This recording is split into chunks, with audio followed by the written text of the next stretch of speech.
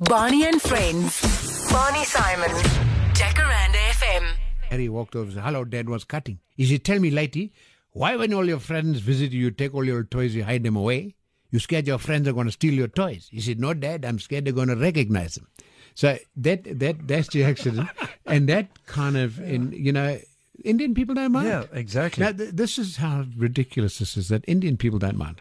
Never get offended by it. They laugh and they go, "It's poking fun." Stereotyping, right? But there will be people out there going, "How dare you say that? You're being derogatory." And well, I don't really mind anymore. I'm not going to be on this planet long enough to care, actually. And when people get offended, I say, well, look, it's your right, but be offended. But, be offended. Don't like it if you want to, but don't tell me what to say and do. I remember the Rooinekke and the Soties and he planks. And I mean, I'm a Dutchman, right? Right. And I never felt offended. I had a good laugh. You have to laugh at yourself. Exactly. That's the main thing. So it must have been quite, did you have... did any of these Afrikaans guys give you a hard time? And you never had problems with them, right? No, man. And also maybe because they didn't feel safe in places like Durban, there were not enough of them to be angry, so they just laugh along. And I think that's the last vestige, I would imagine, of kind of people being kind of very serious about themselves. I mean, black people in South Africa laugh at themselves. Like you can poke fun about the fact that black people can't swim. Now that's a generalization. Black people can swim on Boxing Day and New Year's Day. But those are the only 2 days they're allowed to swim. And my black friend is sitting here having a good laugh. But you see what I mean? You don't have to want to swim. It's not compulsory. Just because we swim doesn't matter. Also, I mean, the young black comedians came through. I remember I saw, it was Mel Miller. I saw him, and it was at the... it was some hotel, and they had the awards. It was a charity thing that the record industry always, I can't remember what it was called. And he went on there and Mel, "Hello daar, hoe gaan het allemaal?" with his cigarette and whatever. And he said, "Don't worry about it. All the black guys are inside. Your cars are okay." Okay. And in those days, it was in the 80s. You should have seen the people. Yeah. It was Mark Alex, the two singers. They sat there and they actually clapped and had a laugh. But the rest of the people went, "You can't say that." Yeah. And what do you think of the up and coming, going back about, let's look 10 years, when these young black comedians got on stage and they went on there, and we had a good laugh because they laughed at themselves, the jokes that they told. Yeah. Well, we used to run comedy out at Carnival City. Now imagine it's fairly kind of blue collar, quite conservative. And right at the beginning, black comedians going on stage and, very wary about this thing. But, eventually you get sucked into the story, and you'd see them laughing and then go, like, well, what am I doing? I must be very careful. I'm actually laughing at this guy. So I think comedy has been a fantastic kind of dissolver of prejudice, because, a black guy getting on stage and poking fun at himself and then poking fun at us because we are also as ridiculous, that takes the sting out of it, And I'm not saying that suddenly now everyone's going to sing Kumbaya together. No. What it does, it makes us more aware of the other person and the fact that they are different, but actually essentially deep down we're very, very similar. It's just culturally, in the way we've been brought up, makes us interpret and look at life totally differently. But comedy has been one of those incredible bridges between races. I mean, the vast majority of the comedians who work at our clubs are black now. So it's only, and we've never had to worry about affirmative action and make sure that you get black. It kind of reflects the demographic in this country, that the majority of comedians are black and the minority are white. So we've never had to worry about it. You get on our stages because you're funny, not because you're black or white or old or whoever. That's our only criteria, is you've got to be able to do the job. And we've been very lucky because so many young black guys are very, very funny. Never had to worry about that. And also a lot of female comedians coming through. In America now, there was a lack of a lot of female. Maybe they were a bit scared to go on stage, but now, I can mention about 20 Everybody's of them. got a theory about that. And I would venture to say that pretty much when you talk about the percentage of females against males, it's pretty constant right throughout the world. We don't have many females in this country get on stage. I mean, a lot of females get on stage, but talking about paid comedians or comedians, not that many. And it's not because there's anything different about us. It's the same in the UK and Australia and in America. And, once again, you get on stage because you're funny enough. And we encourage that, not because we're trying to even it up. But, if you're brave enough, and for some reason, women are a lot more kind of intimidated by this, the really good ones like Tumi Meraki and, there's Tenjiwa, who lives in the UK, a South African woman who comes out here and works a fair amount. There's Angel Campy, who's working the clubs this weekend, Nina Hasty. I'd be remiss if I said I could remember all their names now, but they work on the stage. But the ones that are trying to get through, when we have our open mic competitions, there's very, very few females who enter them. And I don't honestly know why. I could sit here and I'd have an opinion about it, and other comedians have something completely different. Tell me about your time in Australia, the good and the bad. Right. I did the Melbourne Festival in 1998, produced my own show there, made a huge amount of mistakes, but, that's why I think I've got the experience I've got today, is because I took those risks. Stupidly, maybe at the times, but I did the festival and it was for a whole month in Melbourne. Biggest audience I had in a 200-seater was about 60 people. First night there were only 2 people. South Africans? No, Australians, funny enough, yeah. No, I was never able to connect with the South Africans in Melbourne. So I was basically working to people who were at the festival. So it was intimidating, difficult, cost me quite a lot of money, quite traumatic at times, because you're handing out flyers and you go to the festival club rubbing shoulders with these well-known people, and there you are in a really nice venue, getting 20 people a night.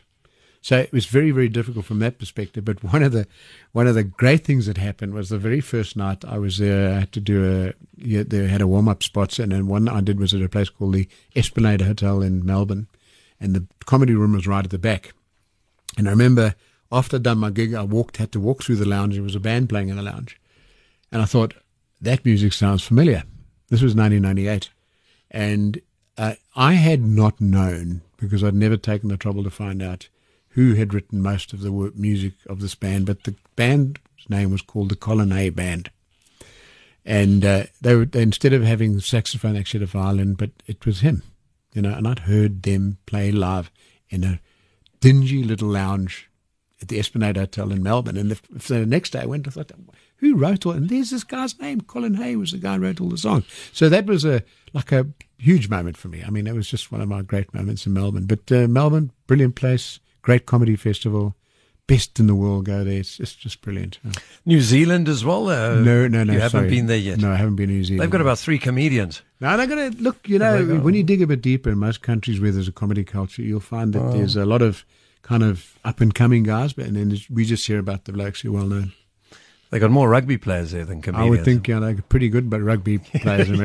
But of course, Kevin Bloody Wilson. Yes, I want to know about Kevin. Mate. His number is on your cell phone. Yes, I know we're mates. I've toured him here twice in 2008 and 2010, and then he was out doing a television series here in 2012. So he worked at the club. But he's just a regular guy, and for people who know what he did or what he's done, he's one of those icons in our industry. People who the songs, I can't even mention some of the names of the titles of the songs. It's so disgusting, but he's really funny, and he's politically completely incorrect, which I love, because I couldn't be tossed with bloody political correctness. I just couldn't be bothered with that.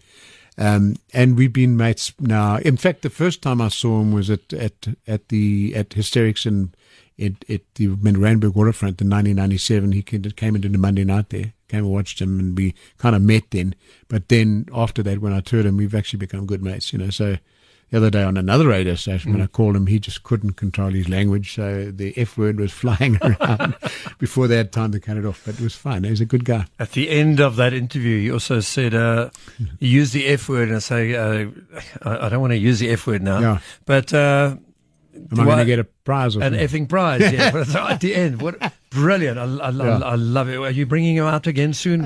Well, he's got to finish that television series, and he's going to take quite a long time. So I'm not sure he's going to do a tour, but he'll certainly work the club again. He stopped touring the UK. He's now just touring Australia. But brilliant stuff. I've got a song here which I want to play. So Joe Cocker. Yeah. Hey? You Are So Beautiful. What does that song mean to you? Why do you love this song so much? Well, first of all, I think he's just brilliant. He was fantastic. And it's funny enough, whenever I think about my kids, that's the song I want to play for them. Your kids, you told me they all educated, and you also, the relationship you had with all your kids, you told them, listen, you can do whatever you want to do. Just a little bit of advice for parents listening now and families. Yeah, apart from a functional home and a loving home, and I mean that probably means a lot of different things to different people, is that practically speaking, you educate your kids and you love them as much as you can, and also listen to your children. You know, a lot of people think that because we're older that they've got to kind of take our stuff and our baggage and all that rubbish that we've got to tell them. But I think we need to listen to children, you know, even though they might talk what we consider to be a load of rubbish. Listen to them, love them, but educate them and give them opportunity. Listen to the words.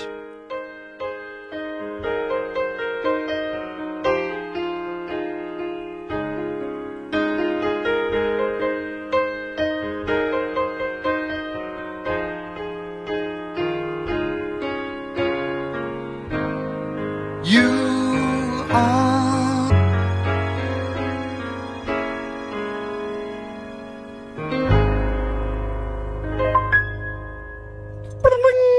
love that little bit at the end there. Joe Cocker, you are so beautiful. Amazing man, Joe Parker, very positive. First thing when you wake up in the morning, what inspires you to take on the day, to look at South Africa? Do you love this country, or else you would have lived somewhere else? You know, a dumb question, but what makes this country so special, and why do you want to continue with something that you love doing? Well, most importantly, we've got these two comedy clubs here. I mean, I miss my kids. They all live in Europe now. So, you know, I believe we've got a great product here. I mean, we've got, Monte Casino, the club's doing really well. We've opened a new club at Silver Star Casino out in Krugersdorp. And there's huge amounts of growth still to come there. And I mean, I'm not going to carry on doing this for the rest of my life. I'd like to get to a point where I could, you know, just take a step back. And I'd really like to spend some more time. I'd really like to spend some more time with my kids, you know. So I'd like to travel a lot more, you know. So, but you know, Africa gets in your blood and your bones, and this is where I make my money, and this is where I've got to be for now. Also, a nice thing that you've done, you love South African comedians, not only, but musicians as well, young people coming up. We have to look after the youth of South Africa because they are the future of this country. And you now put bands in your venues as well. Yeah.